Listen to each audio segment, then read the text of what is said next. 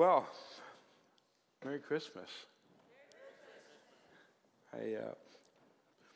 I'm always excited about Christmas. Christmas is my favorite. I mean, I love Easter too. And when it's Easter time, I always say it's my favorite. But I really love Christmas. We are kind of getting ready at the house and doing all the. We've done all. Carol's already got all of her shopping done. There's only one present that hasn't been purchased yet, and that's the one for Carol. So, any suggestions, let me know, okay? We were talking in the back with some of the worship team when the guy said, all he has to do is buy gift cards for his wife. That's what she wants, gift cards. And my wife doesn't want gift cards. That just means you just didn't put any effort or energy into it in her mind. And so I have to go to the store. What I do is I go to the store that she likes to shop at, and I buy things because I know she's going to take them back. But she can at least get something she wants when she gets there. So there's a strategy to it all. Why are you laughing so hard over here? No. Well, let's get to some serious business here. God has created you for his purpose. That is a clear message from where we're headed this morning, that God created you. The Christmas story has so much, and every year we do the Christmas story, or every year, we do the Easter story, and it's always kind of the same story if you haven't noticed. It's the same story. We share that, we teach that same thing. I've been doing it for, well over 40 years, and every year, there's pretty much the same story. But there is one person in the Christmas story that seems to get left out a lot. And I want to talk about his story today, and that is John the Baptist. John the Baptist shows up in the story. In fact, in all the Gospels, he is actually mentioned, he's brought up right at the beginning. Before we talk about the birth of Christ and so forth, John the Baptist is brought up. And in the place we're going to be this morning in the Gospel of Luke, we have the story of Christ, the nativity. We have the story of Mary getting the message. But right at the beginning, he starts off with actually John the Baptist. And for those who are kind of new to the Bible, John the Baptist is not the same as the writer or the Apostle John. He's different. He is, in fact, a heralder, as the scripture says. He's a pronouncer of the coming Messiah. He's called the Baptist because he baptized a lot of people, which is a really interesting thing that he did. He baptized with the baptism of repentance. And we'll look into that just in a few minutes, just briefly, which is different than the baptism when we baptize somebody in Christ. In fact, we had baptism first service. And the baptism of John is a baptism of repentance. The baptism that we do as followers of Jesus is the baptism of identification. And there is a difference. When we're baptized in water, we're baptized in identifying that Jesus died for our sins, was buried, and rose again. So we go down in the water as if we had died and rose again. But it's not just a death and burial and resurrection of Jesus. It's a death, burial, and resurrection of us. Because as we go down in the water, we're identifying, because we've been united with Jesus, that we died with Christ and we raised to new life. That's the whole core of salvation is mixed up, is being shared in water baptism. It doesn't save you, but it is definitely what a believer does. When a person gets saved, their faith is strong enough to follow in water baptism. If you are a believer and your faith is not strong enough to follow in water baptism, then you might not have saving faith. And that's why the Bible says check and see, make sure you're in the faith. It doesn't save you, but it should be the very first act that a believer does. And that's what we find in Scripture all the time. When they got saved, 3,000 on the day of Pentecost, gospel was preached, they received Christ, they went down and all got baptized. They did it right there, immediately. We do it once a month, but if you can't wait till next month and you've been want to be baptized, we'll come to your pool and we'll dunk you. We'll do whatever. We'll take you to the ocean. We'll put you under if you can't wait till next month. But we're going to do it next month, okay? John, here's the story starts in Luke chapter 1, verse 5, if you want to follow along. And it says, there was in the days of Herod, king of Judea. Now, there's a specific time frame mentioned here and a leader at a specific place. Luke, the writer, does this more than anybody else in the Bible. He gives dates and times of leaders. In the New Testament, we see that he gives specifics, very specific on this. That kind of has gotten his story in trouble over the years, because there have been people who said that Luke was not accurate, yet he was very, very meticulous in his writing and telling detailed things from the writing. Well, the fact is that Luke was very accurate, and there have been critics throughout history who said that. In fact, in the 18th century, during when what they call higher criticism arrived, I call it lower criticism, in their attempt to kind of despiritualize the Scripture. There were many historians who said Luke was not accurate. Of course, if the Bible isn't accurate on the simple things like the times and places and so forth, then how can you trust it in the other aspect, the other things that the Bible talks about? And in fact, there was a very famous historian. His name was William Ramsay, and he was well known, very accepted. He was an atheist. And he touted that something of that ancient value probably can't be accurate, especially if it gives much detail. And he in fact, wrote about it. Even though he wasn't really a scholar of Scripture, he wasn't one who really studied the Scripture much. He was one who was kind of pushing forward this narrative that the Bible is inaccurate. And so he took the challenge and decided what he was going to do is we would take the book of Acts and Luke, both written by Luke, and because it had most of the majority of the detail in Luke's writing, and he decided to go to all those places and check it out at the source. And he spent some time and money doing that as he traveled, and he went to all the places where Luke made mention of, looked at the history of it, the people he said were in power at the time and all of that. What he studied was the archaeological discoveries that were really kind of being discovered in greater numbers at that particular time. And so as an atheist, he went and he started doing that. Through much of his study, all of a sudden he changed. He stopped being an atheist. He started becoming an agnostic. And he was an agnostic until he finished his full studies. And he became a Christian. And he said this. He said, Luke is the greatest historian in history. He is the greatest historian.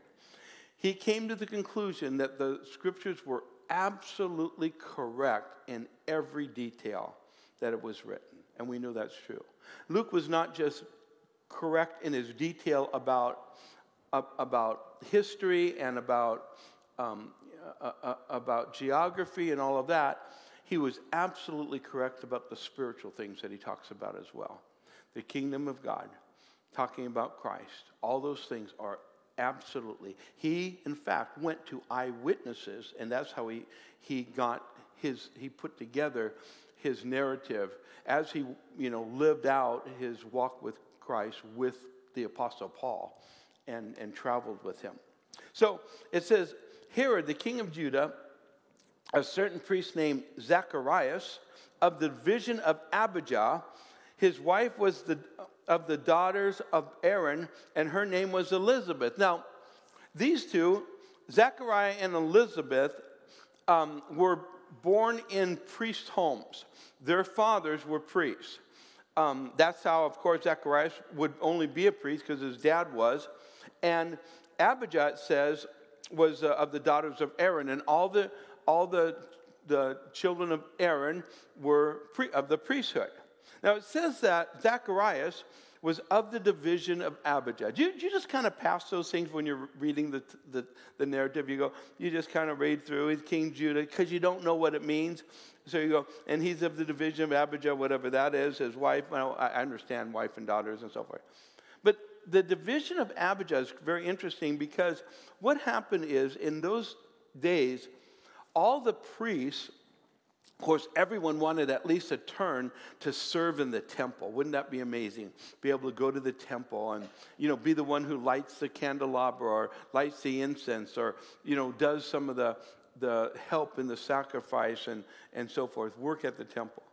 But there were so many priests, there wasn't enough jobs for them, to be at the temple. So what they did is they divided them up into sections. There were 24 different divisions throughout the country. And many of those divisions had hundreds and hundreds of people in a division. And so what they did is each year, each division got 2 weeks to serve at the temple. That division was responsible for the temple for 2 weeks out of the year. But since there's so many in each division, they had to cast lots. So they kind of rolled the dice, if you would, to see who would get to serve. And it would be rare. In fact, many people never, ever in their lifetime ever got to serve in the temple because there were just too many people who would serve. But if you did, it was probably the one time in your lifetime that you would be able to do that. And that probably was the case for Zechariah. It just happened that Zechariah, the lot fell on Zechariah to come to the temple right at this particular time in his whole life. Because, see, when you're following Christ, there's a lot of things that just happen in time. They just kind of take place at the right time for the right purpose. And this is what's happening for Zechariah. He's at the temple.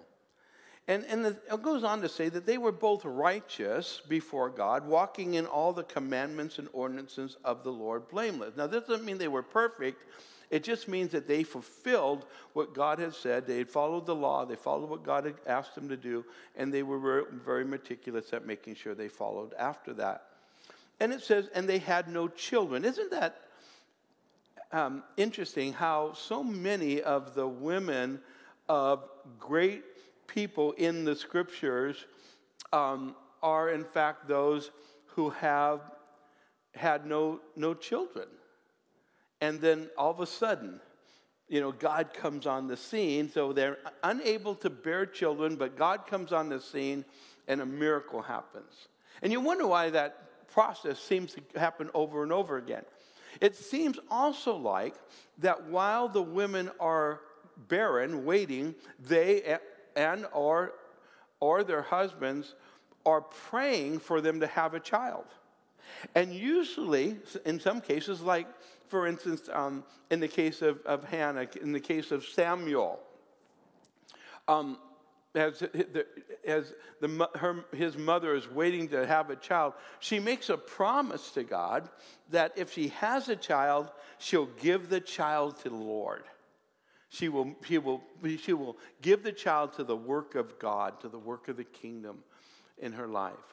And maybe it's in the process that prayer goes out. And maybe it's in the process that surrender takes place. Now listen, I'm not just talking about barrenness.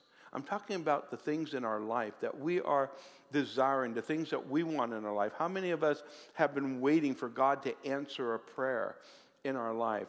And as we're waiting for that, things change. And even in our desires for that thing to happen, God changes us. Some of those things we don't even want anymore. Some of the things that we had to have, they're not that important to us. Some of those things, though, become the kind of thing that we go, if I get this, I want to give this to God. I want God to be honored in all that I have. You see? In fact, sometimes we make deals with God to give us things, and we say, I'll bless you. Now, it isn't always good. Sometimes we'll say, Lord, if you help me win the lotto, then I will give you a large portion of that back. And I'm not sure that works very well. But I'm glad that people have been promising that if they hit the lotto, they're going to give the church much, I've had people say up to 50%. I'm waiting for it to just keep going up. And then I'll pray that God will have them hit the lotto. But not really, just kidding. So it says they're walking in all the commandments. They had no child. Elizabeth was barren, and they were both well advanced in years. Now, they were in their 60s, so I think they were young. They didn't know that 60 is the new 40. They didn't understand that, but that's where they are. And it says, so it was that while he was serving as priest before God in the order of his division, according to the custom of the priesthood, his lot fell to burn incense when he went into the temple of the Lord. So that was his responsibility, to burn incense in the temple of the Lord. And the whole multitude of the people was praying outside at the hour of incense. And an angel of the Lord appeared to him, standing on the right side of the altar of incense. And when Zacharias saw him, he was troubled, and fear fell upon him, as it would upon you too. But the angel said to him, do not be afraid, Zacharias, for your prayer is heard, and your wife Elizabeth will bear you a son, and you shall call his name John. Now, God is actually answering the prayer. I'm sure that prayer probably happened quite a while ago. And maybe at this point, they finally kind of given up on it. Maybe forgot about it. But God doesn't forget. Your prayers don't have a shelf life. God, in fact, always remembers your prayer. Carol and I have, over the years, we decided that, in case of an earthquake or something, they always tell you have some canned goods and have some, waters and so. So we have had that. We put it in the garage. And then once it's there, you just kind of forget about it. But canned goods have a shelf life, Some of them more than others. And I went out to the garage, and there was a puddle on the ground that looked like real dark, just a dark, sticky kind of thing, like a beeswax or something, just on the ground. It was dark, and it was real sticky. And I looked, and it was 2 cans of corn. Yeah, how bad is that corn turned to that? And it had those pull up. So anybody, if you're doing that, have a earthquake cans. The ones that pull up, they're not always as sealed as you might think. And so there was a time of clearing. We got to clear it. Food has a shelf life. Prayers do not. Sometimes some of your prayers won't be answered till after you're gone. We see that many times in Scripture. The fulfillment of prayers after you're gone. I know of some prayers of friends of mine who have passed that were fulfilled. I mean, miracles happen. They prayed. I know they prayed because I prayed with them. And they had gone to be with Jesus, and after they were gone to be with Jesus, there were family members or people that they had been praying for that actually came to Christ. And several occasions, they actually came to Christ at their funeral. God has a way. He doesn't forget your prayers. Zechariah probably thought so, that God did, and because he has some problem believing. So you'll notice it says, he says, and you will have joy and gladness, and many will rejoice at his birth. For he will be great in the sight of the Lord, and shall drink neither wine nor strong drink. So he's taking the Nazirite vow for life. He's separating himself. He's saying this child is going to live for God, separated unto God, and he's going to live that life fully for God. And he will also be filled with the Holy Spirit, even from his mother's womb. Now, if he's filled from the Spirit, he's filled with the Spirit from his mother's womb, how valuable is that unborn child? How do we simply, biblically, how can people say, well, the unborn child isn't, it's not really a child. It's not really alive. It's not really human. Anybody has a right that is carrying that child to kill the child that would be filled with the Holy Spirit. I'm really glad that there wasn't, abortion wasn't legal, and Mary didn't decide to take the easy way out when she was pregnant. The fact is, it says that this is what he's going to do. Listen to what it says. He will turn many of the children of Israel to the Lord their God. Now I want you to notice something. He's talking about John. John has not even been conceived yet. We're not talking about God saying, he's called you from the womb. It's before the womb. God sees John before he's even conceived. John is an example for us. God knew you before you were conceived. Before you were in your mother's womb. God knew you. He planned for you. He has purpose for you. God has purpose for John. He had purpose for you. He gave you gifts and abilities to serve in his kingdom for the purposes that he had for you. You might fulfill it. Some people don't fulfill it. Some people do. John was one who fulfilled the purposes that God had for him. Some people never even get started because they're not willing to humble themselves enough to come to Christ. Most of us kind of fulfill some of that, maybe. Our goal should be to do everything that God's called us to do, because that's when we're most fulfilled in life. That's the best we have. And I can say this, I don't know where you've got started. Maybe some of you're getting started late in life. It's never too late. You just get going with God has. God knows what's going on. He knew all about John, about who he would be and what would he go. You just move forward. God wants to bless and use you in mighty ways in your life. It says, notice this about it. It says, and he will turn many of the children of Israel to the Lord their God. That's his goal. He's going to turn them to the Lord. And he will also go before him in the spirit and power of Elijah to turn the hearts of the fathers to the children and the disobedient of the wisdom of the just, to make ready a people prepared for the Lord. Now he's quoting the scripture that he's going to come in the spirit and power of Elijah. And there's a whole teaching on this. I won't go into detail.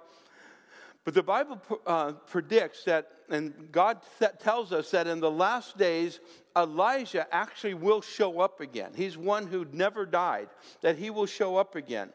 And when he will show up before the great and awesome day of the Lord, the terrible day of the Lord. That's a judgment that is coming. And Elijah will come. But Jesus said that John came in the spirit of Elijah. Now, John was asked directly, "Who are you?" And he said, "They said, are you the Messiah? Are you the Messiah?" He said, "No." They said, "Are you the coming one? Are you Elijah?" He said, "No." So he says, "I'm one who is come as a forerunner to herald the message that the Messiah is coming. He says, that's what I'm here for. So he said directly he was not Elijah, but he came in the spirit of Elijah. In fact, if you looked at John's ministry, there's a lot of similarities, and his way, the way he confronts and so forth, you'll see there's a lot of similarities in his ministry and that of Elijah. Now, and it said, the angel answered and said to him, I skipped this. And Zacharias said to the angel, how shall I know this? For I am an old man, and my wife is well advanced in years. Now, there's a difference between the way he questions and the way Mary does. Mary is told that she's going to bear a child. And her question is, well, how's that going to happen? I don't know a man. How's that going to happen? And the angel tells her how it's going to happen. Holy Spirit comes. Zacharias' response is a response of doubt and unbelief. His response is, hey, we're too old for this to happen. Kind of like, you're a little late. You know, you should have been here sooner. And the angel answers and said to him, I am Gabriel. Now, have you ever said something and then right after you said it, you wish you could pull it back? I think this is probably John at this point. He says, right out, he says, how's this going to happen? It's not, and, we're too old for this. And the angel answered and said, I am Gabriel, who stands in the presence of God and was sent to speak to you and bring you these glad tidings. Behold, you'll be mute and not able to speak until the day these things take place, because you did not believe my words, which will be fulfilled in their own time. Now, he says, you're not going to speak anymore. Why? Because you speak doubt. You speak unbelief. So, when I'm gone, I don't think I can, I'm probably putting words here in this, but I don't think I can trust you not to speak more doubt. So this is what's going to happen. And by the way, there'll be benefits, and the scripture does say that there's benefits to the fact that he didn't speak. Because what happened was when he goes out there and he can't speak, and his eyes are, this big, and people are out there praying for him. They come and they realize he must have saw something. What happened, Zechariah? What happened? So he's got to kind of sign language it. He's got to try to tell him, draw, what happened. And now you have all these people in wonder about what's going on and anticipation. It actually brings more attention to the fact that he had this angelic visitation. And so they're going to be watching to see as their child is born. And then it says in verse 24, but behold, you will be mute and not be able to speak until these days will take place, because you did not believe the words which will be fulfilled in their own time. And they were. Now, then the next occasion is Mary now, who's got the message, and decides she's going to go visit her relative, Elizabeth. And so it says in verse 39, now Mary rose in those days and went into the hill country with haste to the city of Judah and entered the house of Zacharias and greeted Elizabeth. And it happened when Elizabeth heard the greeting of Mary that the babe leaped in her womb. This baby is responding. And Elizabeth was filled with the Holy Spirit. And when she is filled with the Holy Spirit, I have a feeling it leaked into the baby too. Then she spoke out with a loud voice, said, blessed are you among women, and blessed is the fruit of your womb. And say just a side note to any pregnant ladies or any of you that will be someday. That child, sing worship songs. Pray.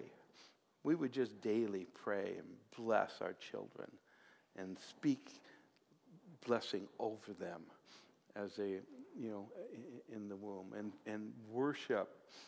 And, I just believe that we don't have to wait till our children are born to bless them. They can have joy, it says, in the womb. So it says,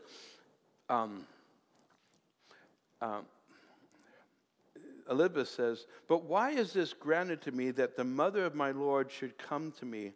For indeed, as soon as the voice of your greeting sounded in my ears, the babe leaped in my womb for joy." So, John, goes through life, and then we don't hear much from him until we find in the 3rd chapter of the book of Matthew, he's been living in the desert. And the scripture says, "In those days, John the Baptist came preaching in the wilderness of Judea and saying, 'Repent, for the kingdom of heaven is at hand.' For this is he who was spoken of by the prophet Isaiah, saying, 'The voice of one crying in the wilderness, prepare the way of the Lord, make his paths straight.'" Make his path straight. See, it's our responsibility. This is not just a call to John. This is a call to the church. It is our responsibility to make his path straight. It was known in those days that, roads, and the Romans did a pretty good job in making roads, but they didn't upkeep them much. So if a king was to come, or, an emperor was to come into town or come to a place, before they got there, they would work on the roads.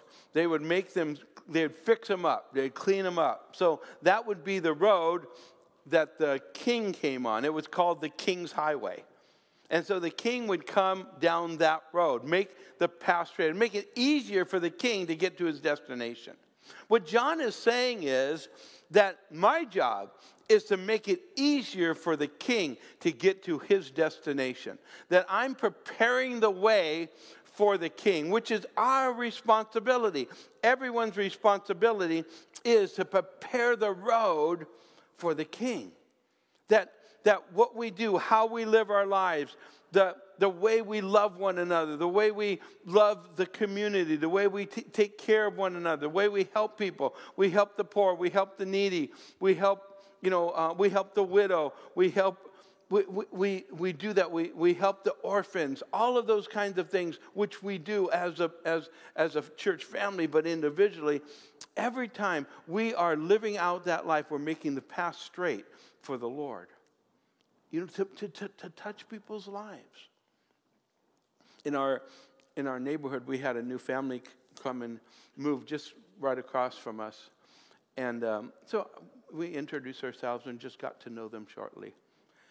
And when the opportunity came, which early on in our talk, we started sharing Jesus with them and started sharing. And found out they had, in fact, even though they didn't really talk much about the Lord, they had a church that they attended at times. And so I was out, and the husband came over to talk to me, and he said his daughter had gotten COVID, and she was pregnant, and she was in the hospital. Of course, no one can see her while she was in the hospital. She was giving birth, and they were going to have to. The baby was coming sooner than it was supposed to, and they had a preemie, and so I prayed for her. I said, and prayed for his daughter, prayed for a grandchild, which became a daughter. The other day, I was out, and Carol and I prayed too, and I saw this young lady walking with this baby. He was walking down the street, and her dad came out, and her dad says, "That's my daughter that I told you about." Oh, I didn't mention the fact that he also mentioned that he was pretty distraught about the father of the child. That wasn't a good thing for her at all, for his daughter, and he was concerned he was abusive. So anyhow, there she is, and she's walking, and then he says, "That's the one," and I says, "You're the one that kept us up at night." I says, "You're the one." Me and my wife were praying. We've been praying. We were praying for you and your baby. She's not a believer. And And all of a sudden, this big smile got on her. And she came over with her baby, and she just looked at me, and she said, thank you. Thank you for praying for my baby. Thank you for praying for me. You know what that is? That's laying down some bricks. That's all it is. That's what we do. Isn't that what we do? We lay down the road so that Jesus can come to them.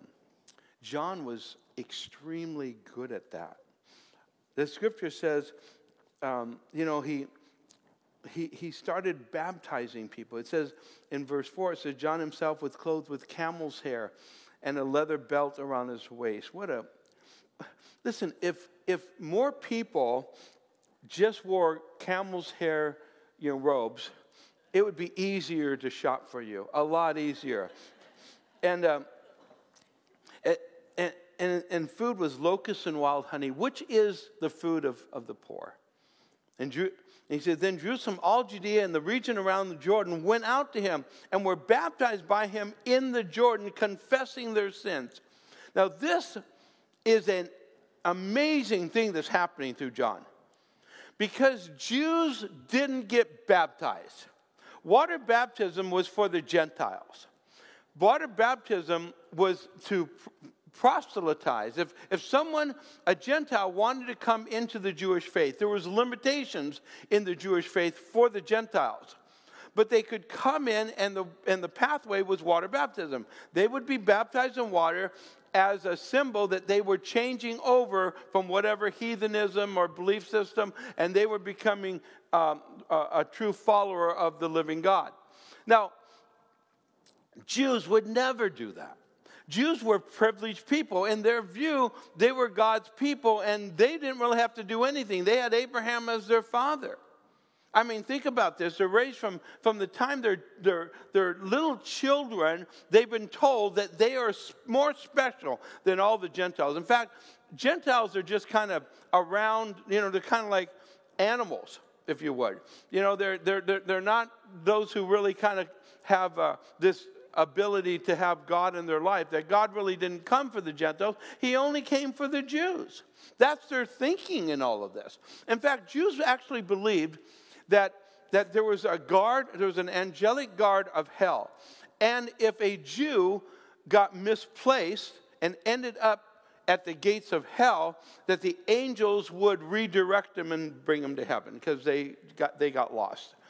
That was their view, that if you're a Jew, you're on your way to heaven because simply you're a Jew. Now, John is saying to all of them, you need to repent. You need to repent, and you need to be baptized. Now, can you imagine what would happen when you're hearing that in your whole life? But one thing that he had going for him, was they also knew that the law had been broken. They knew that they were sinners. And if they were humble enough to acknowledge that they were sinners, humility, everybody say humility.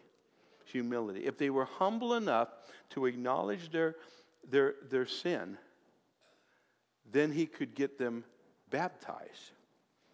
And he did. He got them baptized in the Jordan. But the scripture says, verse 7 says, but when he saw many of the Pharisees and Sadducees coming to his baptism, not to be baptized, but to criticize, he said to them, brood of vipers, who warned you to flee from the wrath to come? If John the Baptist was a pastor, I wonder how many of us would go to his church. You brood of vipers, who warned you to come? Bear the fruit worthy of repentance, and do not think to say to yourself, because this is what they were saying, we have Abraham as our father, for I say to you that God is able to raise up children to Abraham from these stones. You can't just go by your bloodline. You're not saved by your bloodline. You have to repent. And even now the axe is laid to the root of the trees. Therefore, every tree which does not bear fruit, good fruit, is cut down and thrown into the fire. I indeed baptize you with water to repentance, but he who is coming after me is mightier than I, whose sandals I am not worthy to carry. He will baptize you with the Holy Spirit and fire. See, Jesus would come, and Jesus did come and ask John to baptize him. John says, I'm not worthy to do that. Well, I should be baptized of you. And Jesus said, no, just do it to fulfill all righteousness. I have a purpose for this. I have a plan. And so you're going to baptize me. I'm going to show what it is. And I'm going to walk fully in the way of the Lord. Now, John's ministry was incredibly fruitful. And there's a text that for years I just read and just kind of passed over. Didn't really think about it until I realized what a significance that it meant to the salvation of so many people. It's found in Luke chapter 7 and verse 29. Most of you have read the book of Luke. You've read this text. But this one hit me. Maybe you got it the first time. It took me a little bit. It says in verse 29, when all the people heard him, even the tax collectors justified God, having been baptized with the baptism of John. So when they heard the Lord, they responded. Notice it says, having been baptized with the baptism of John. They were baptized. They became responsive because they were first baptized. John called them to a humility that acknowledged that they needed to repent and turn toward the Lord. And in that humility, that opened the door for them to respond in faith to the Lord himself. Notice it says in the next verse, but the Pharisees and lawyers rejected the will of God for themselves. Look at, not having been baptized by him. Was baptism, John's baptism, a requirement for them to come to Christ? No, absolutely not. It wasn't a requirement for them to come to Christ first. But what it did do is it opened up the heart of individuals in their willingness to repent for their sin and humble themselves. And a humble person is more likely to be able to respond to the gospel. In fact, the scripture says he resists the proud, but he gives grace to the humble. Have you not noticed? I've noticed, it's pretty easy to notice, the scripture even describes it this way, how that many people, most people that come to Christ, they come in a time, especially adults that come to Christ, they come in a time of challenge in their life. Usually a time when things are not going well. Sometimes when they're they've come to a place of completely giving up on their own self and coming to God and realizing, because prideful people don't respond. John called people to repentance. His strong preaching, the way he in fact communicated effectively, he was effective in the way he did because of his boldness. His boldness tore down the pride. Either one or the other. You were divided into one who walked in humility and decided you needed God, or a person who walked in pride and it was clear cut. You're following God or you're not. That was the preaching of John. I love that preaching. We need more of that preaching. He was boldness. The scripture says in Matthew 14:1, it says, at the time Herod the Tetrarch heard the report of Jesus. Here's John. This is John today. This is John, how he would respond. Look at this and tell me if John would be the kind of preacher that confronts the culture today and confronts the leadership today. Look at what John did. At the time of Herod the Tetrarch heard the report of Jesus. Now Herod was considered the cruelest man in Jewish history. In fact, there was a statement made that was going around in Jesus' time. People said, you were safer as Herod's pig than to be his son. Because he killed all his sons. I mean, he'd kill anybody. Any kind of threat at all, that guy would kill people for. And this is a guy that John now faces, because it said Herod found out about Jesus, and he said, this is John the Baptist. He is risen from the dead. He thought Jesus was John the Baptist risen from the dead because he felt guilty of what he'd done. He had killed John the Baptist. And the scripture tells us why. In verse 3 it says, Herod had laid hold of John and bound him and put him in prison for the sake of Herodias, his brother Philip's wife. Well, what happened was Herod had taken his brother's wife. He had taken his brother's wife to himself. And John the Baptist said, it's not lawful for you to have her. John confronts him. Most preachers today would say, Herod, I just want to pray blessing over you. I just want good things to happen. You're a good man, and I know you don't mean to be doing anything wrong. And just in case, we just want to cover you and just want you to know we're on your side. John says, hey, buddy, you're breaking God's law. And do you think John the Baptist knew how cruel Herod was? Absolutely. I think he absolutely knew that he was putting his life on the line to confront that leader for his sin. I've had people say, Pastor, you shouldn't really talk about politics. I say I'm not about politics. I am about righteousness in our nation. And so if that kind of gets over into the political realm, that's another issue.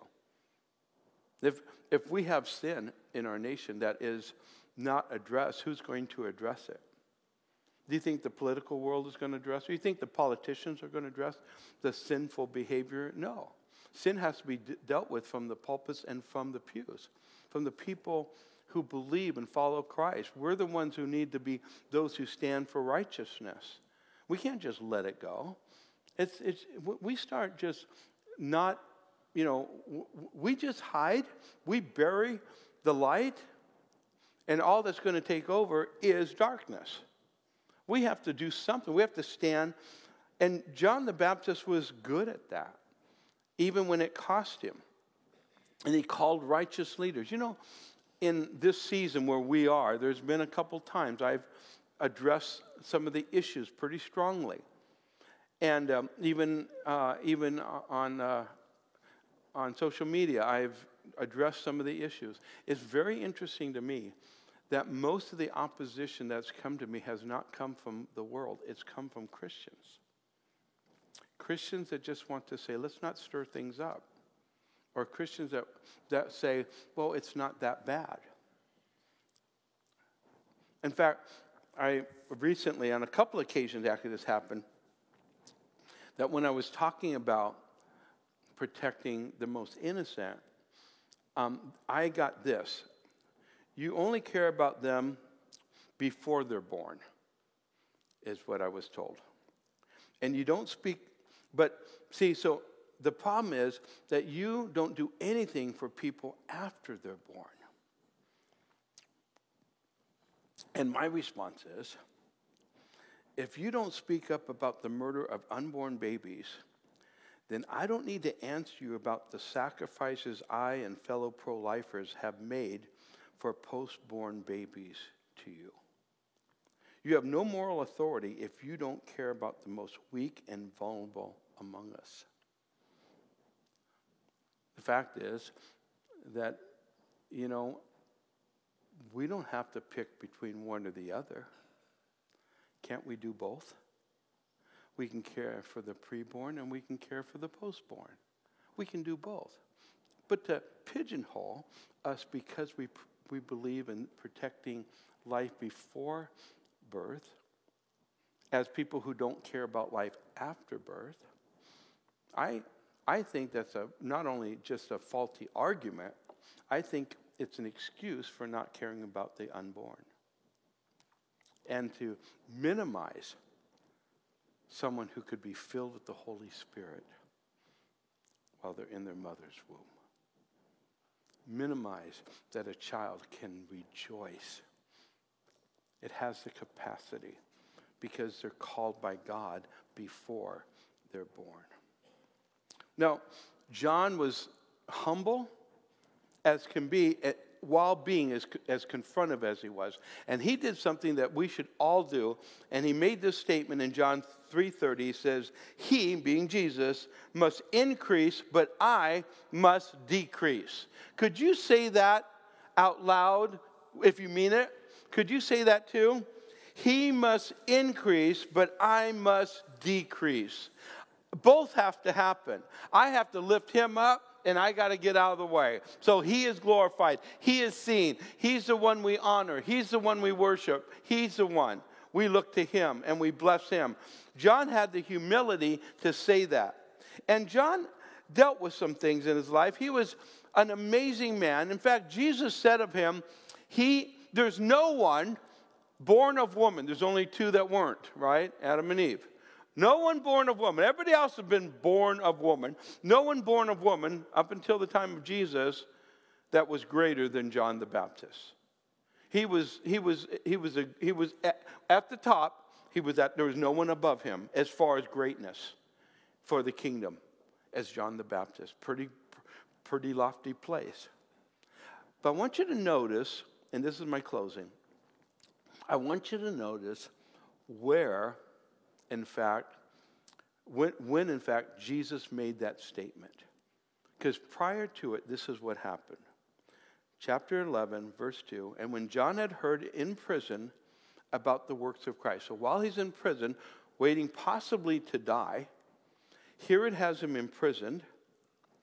Hearing about the works of Christ, he sent two of his disciples and said to him, to Jesus, are you the coming one, or do we look for another? What's going on? Well, John is in prison. Things aren't exactly working out the way he had planned them to be. He has spent his whole life, our whole ministry, lifting up Christ, lifting up Jesus as the Messiah, the one he had been called. See, when he was a little boy growing up, he heard the stories from his mom and dad telling him who he was going to be. You're going to be the one going before the Messiah. You're the one that God's called. You're going to serve, and you're going to bring in and usher in the Messiah. But now he's in prison, and when you're in prison, or when you're bound to your house because of COVID, when you have things not going the way you think they should, when you have challenges in your life, and you don't know where, what's quite happening right here, do you ever get doubts? Do you ever get doubts about God's plan? You ever get doubts? Anybody? Some of you, no, I never doubt. I am solid as a rock. And just wait for the next trial to come your way. You'll see how solid you are. Sure, John had doubts. So he sends these two and says to Jesus, are you the one? And Jesus' answer them was this, to those two that came. He says, you go back and tell John what you saw. What you see and hear. The blind see, the lame walk, the lepers are cleansed, the deaf hear, the dead are raised up, the poor have the gospel preached to them, and blessed he who is not offended because of me. Is that enough? And it was.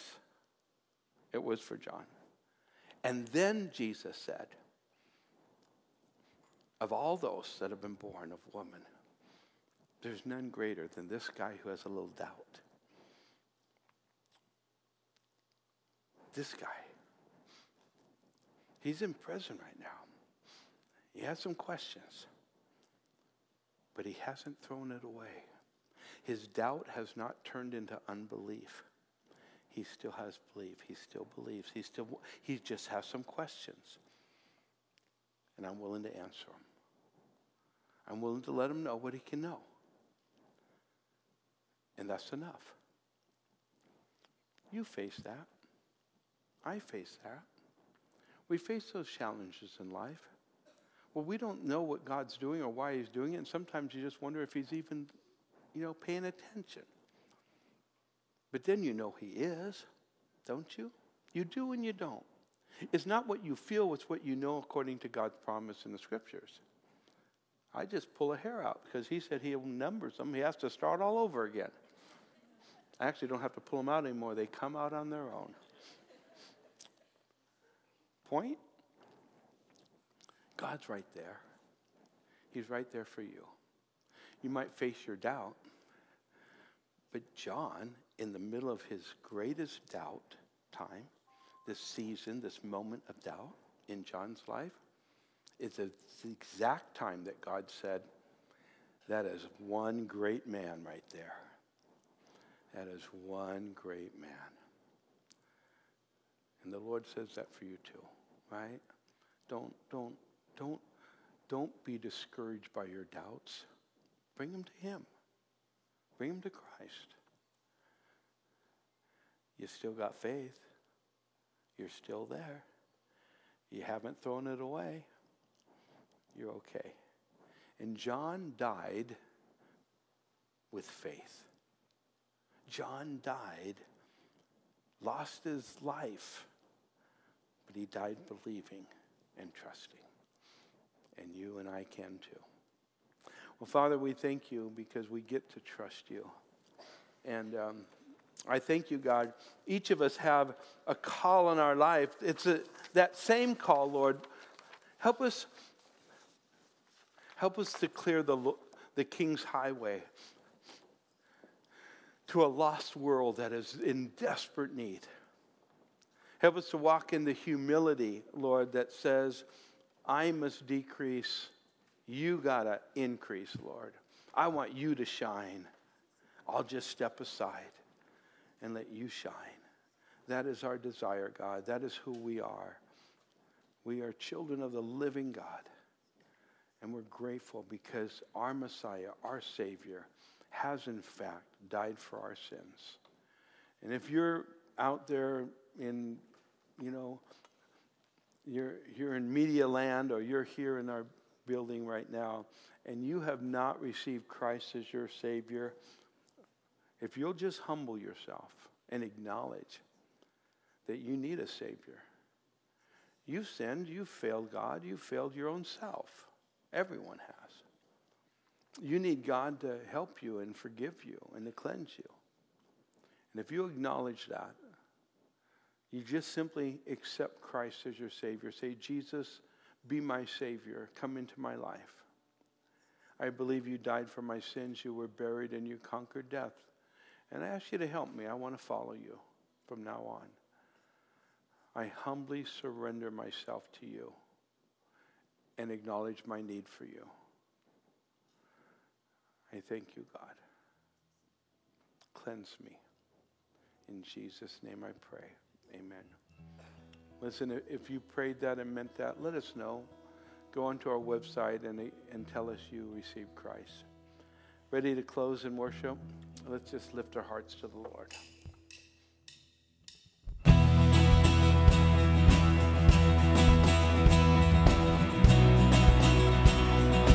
Would you stand with us as we close?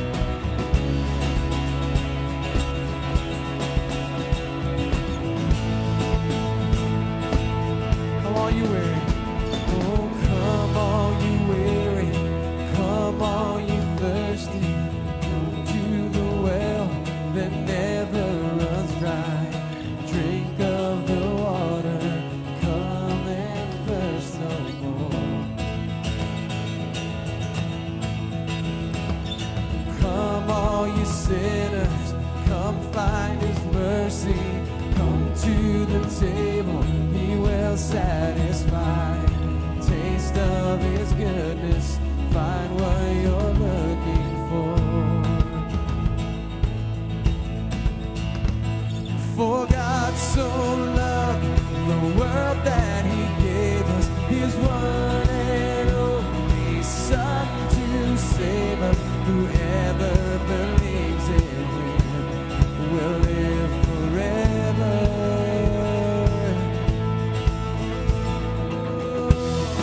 Thank you, Jesus.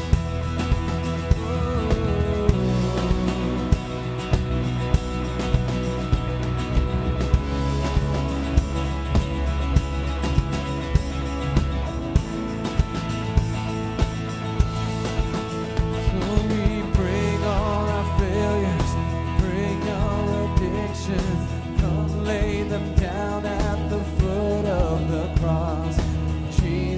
is waiting there with open arms, open arms. For our God so loved the world that He gave us His one and only Son to save us. Whoever believes in Him will live forever. The power of hell forever defeated. Now it is well. Walking in freedom, for God so loved the world. Let's sing that again. God so loved. Just lift your voice.